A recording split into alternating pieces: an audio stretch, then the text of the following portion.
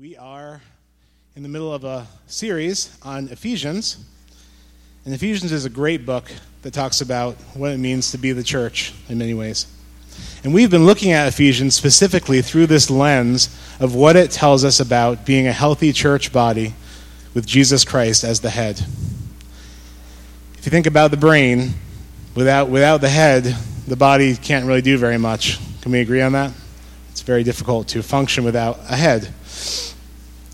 And we believe that Jesus is the head of this church, Jesus Christ himself. That he dwells in this place by his Spirit, and we have been called his body. That biological metaphor. And the scripture we read last week says, we are all together growing into the head of the church, who is Christ, as each part does its work, right down to every supporting ligament.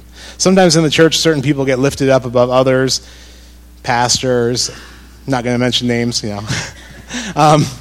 or different pieces that are more prominent get lifted up above others. But you have to understand, every part of the church is vitally important. Let's say that at the very best, I'll say the preacher is like the love handles of the body.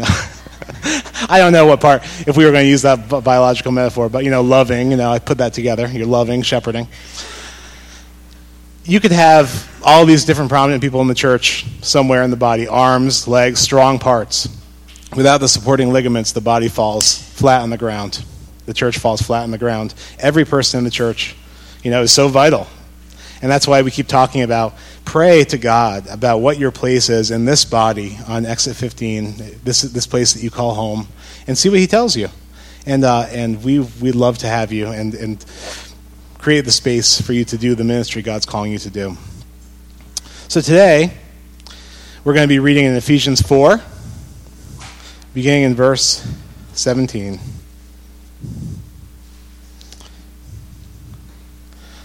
And I really like what the Lord gave me in terms of titling this sermon. I really felt the Lord put this phrase on my heart. And it's, find your fight. Boom. I edited that picture and made it black and white. Pretty cool, huh? Yeah. Find your fight. This is a topic I feel like me and my friends, us, the Christian community, have many times fallen into a place where we feel just helpless. Like we can't overcome sin. We can't move forward. We're just going backwards and we're feeling defeated. But I feel like God's word for us is find your fight in the scripture. And we'll see if that becomes evident as we look through it. So starting in verse 17, this is Paul writing. So I tell you this and insist on it in the Lord, that you must no longer live as the Gentiles. Gentiles are non-Jewish, non-Christian people. Don't live as the Gentiles do in the futility of their thinking. They are darkened in their understanding and separated from the life of God because of the ignorance that is in them due to the hardening of their hearts. Having lost all sensitivity, they have given themselves over to sensuality, and that could mean, anything with the senses, taste, sight, anything. Given them over to the sensuality, the celebration of the senses, above all else, so as to indulge in every kind of impurity with a continual lust for more. It's a pretty dire situation to be in. Paul is saying to the church, don't live in this way any longer if you've been living in this way, because you have something in Christ that these people don't have. It says in Hebrews 10:22,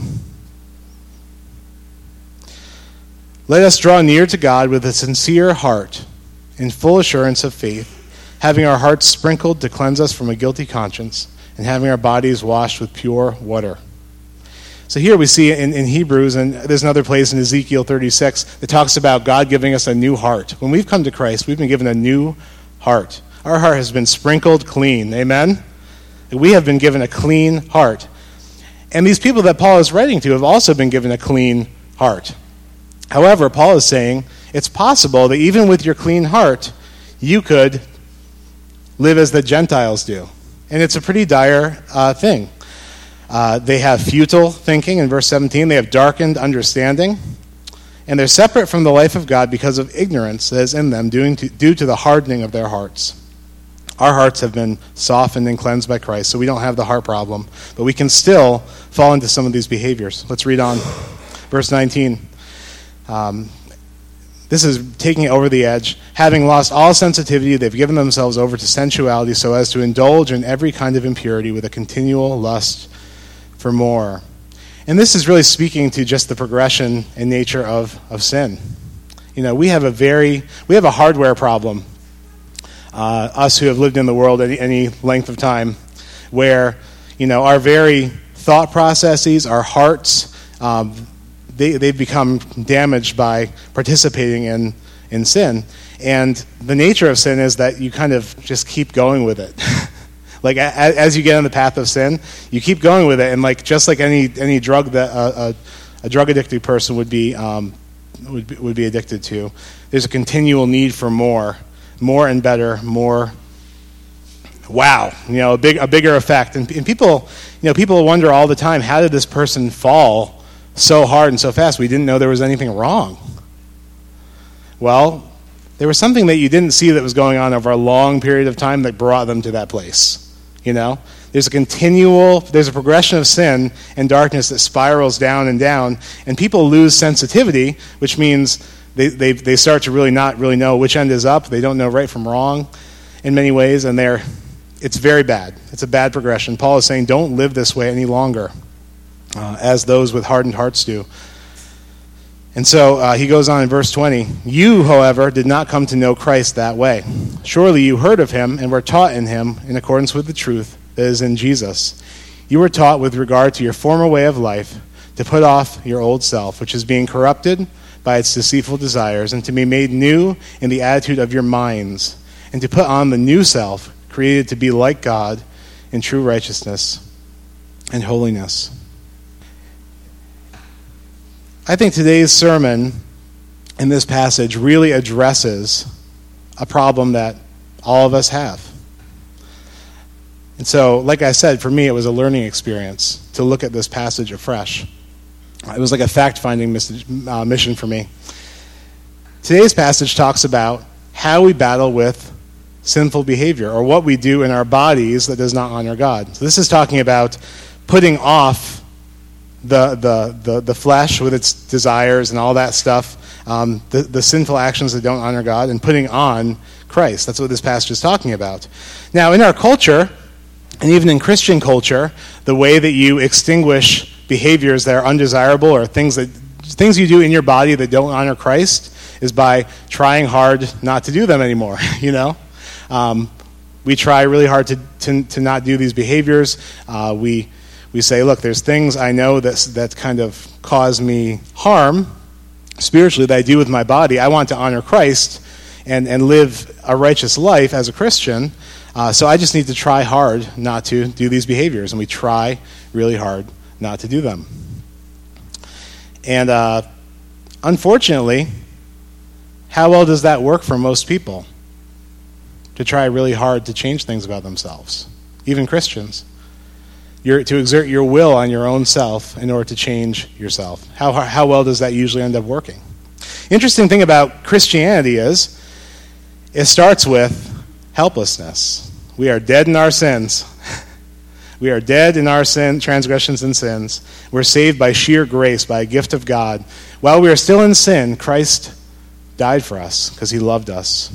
And he not only has forgiven us of our sins when we look to him, but he has given us the righteousness of Christ.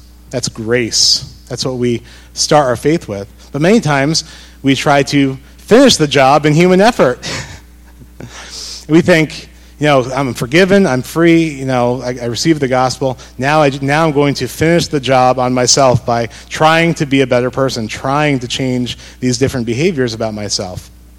But the truth of the Christian walk, of putting off the old self, as this passage talks about, of being made new in the attitude of our mind, putting off the old self, the old stinky junk we were wearing before, and putting on the new stuff in Christ, this is something that we need to do by grace and faith as well.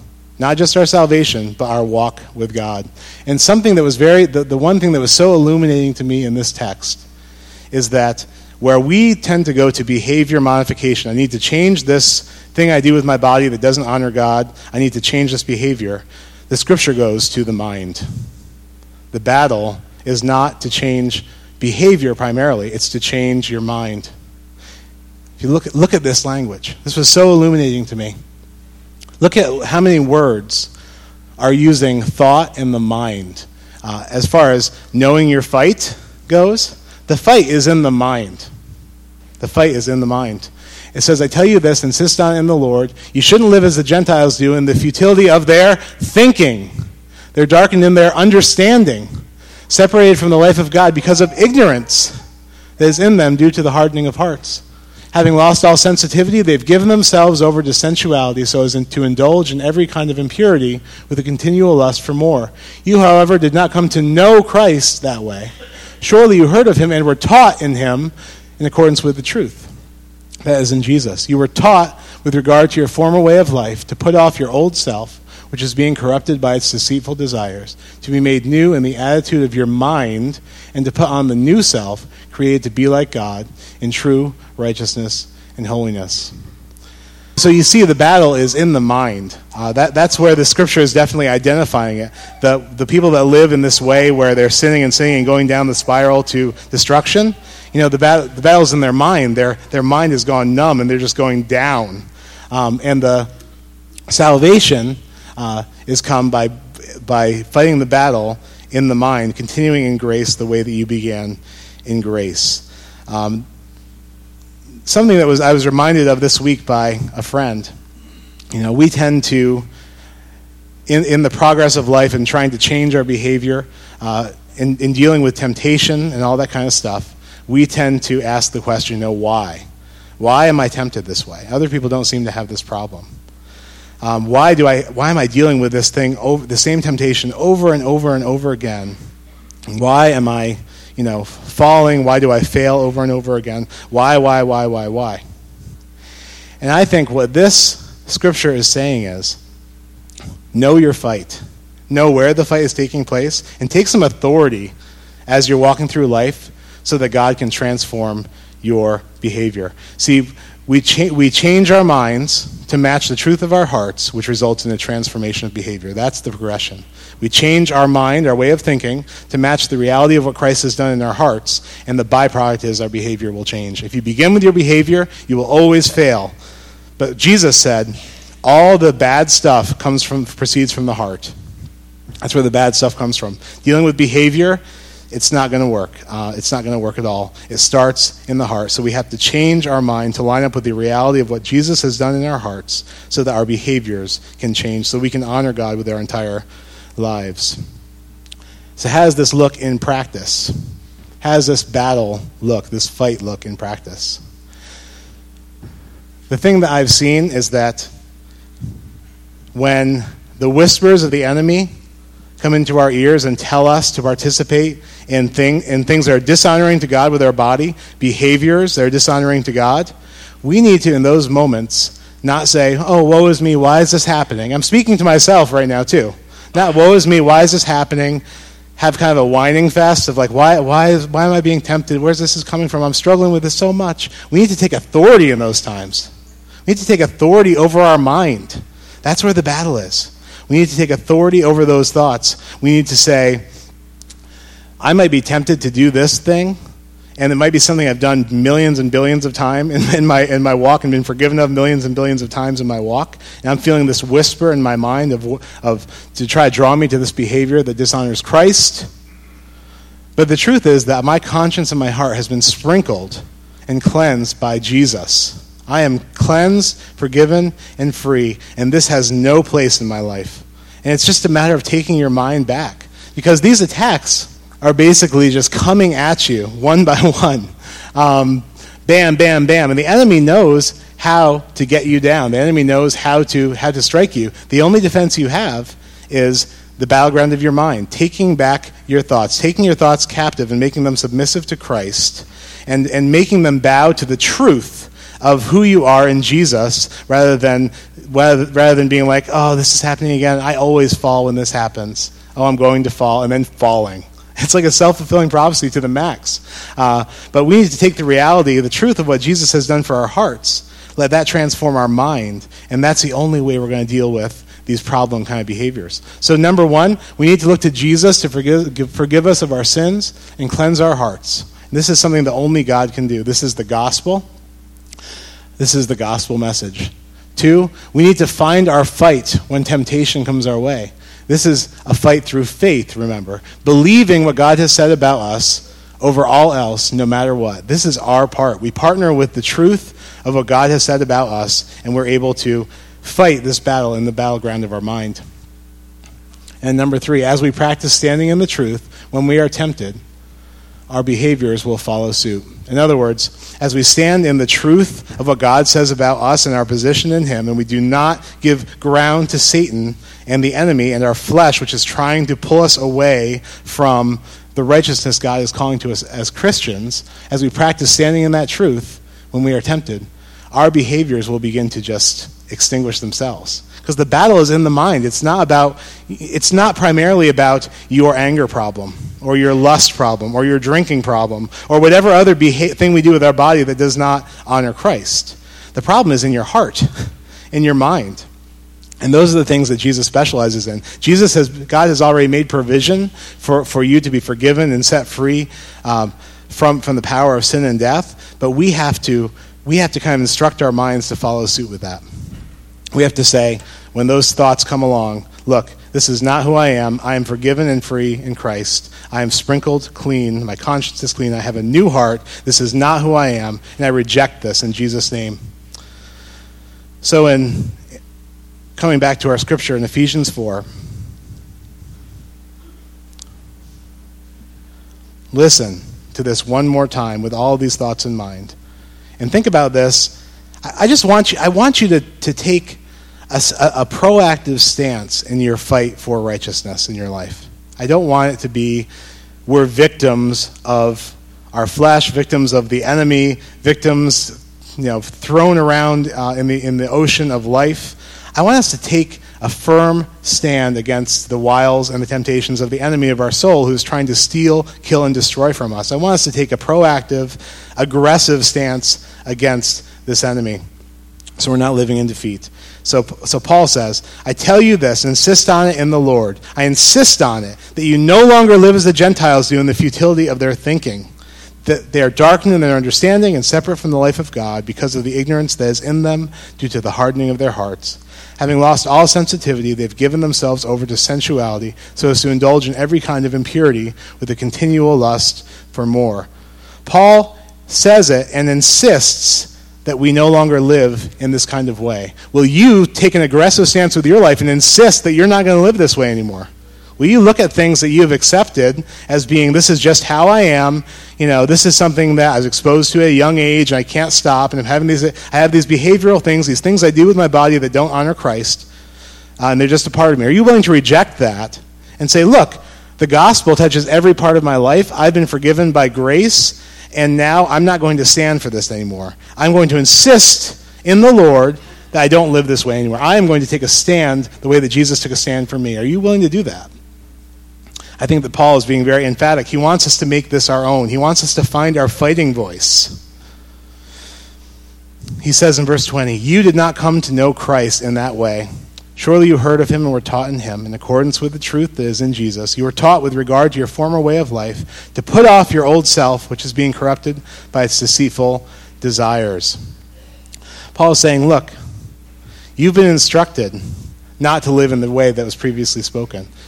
You need to put off that old life, which is being corrupted and being destroyed and dragging you down, and to take a stand for yourself, to take a stand for righteousness, take a stand for what Jesus took a stand for you for. Jesus took a stand for all of us. He did his part.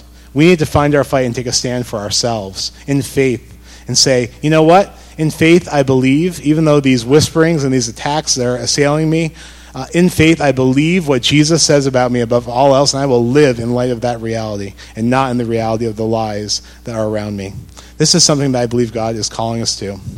So as the worship team comes forward to close us in a song, this is the challenge I want you to take to heart.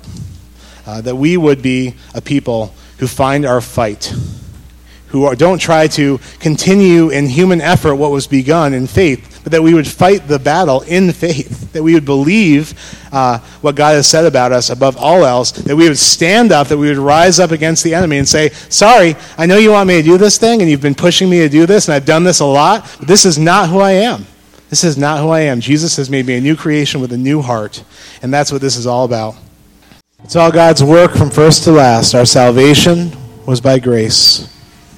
As we stand up underneath the attacks of the enemy, as we stand up underneath the pulling of our flesh to do things with our body that do not honor God, the challenge from Scripture is to put off the old and take on the new self through Christ. And that is also, hear me, the work of God.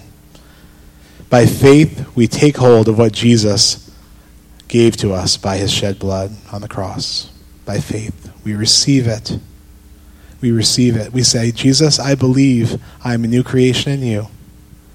I believe that what was true of me previous to coming to you is no longer true of me. What is true of me is Christ and his righteousness.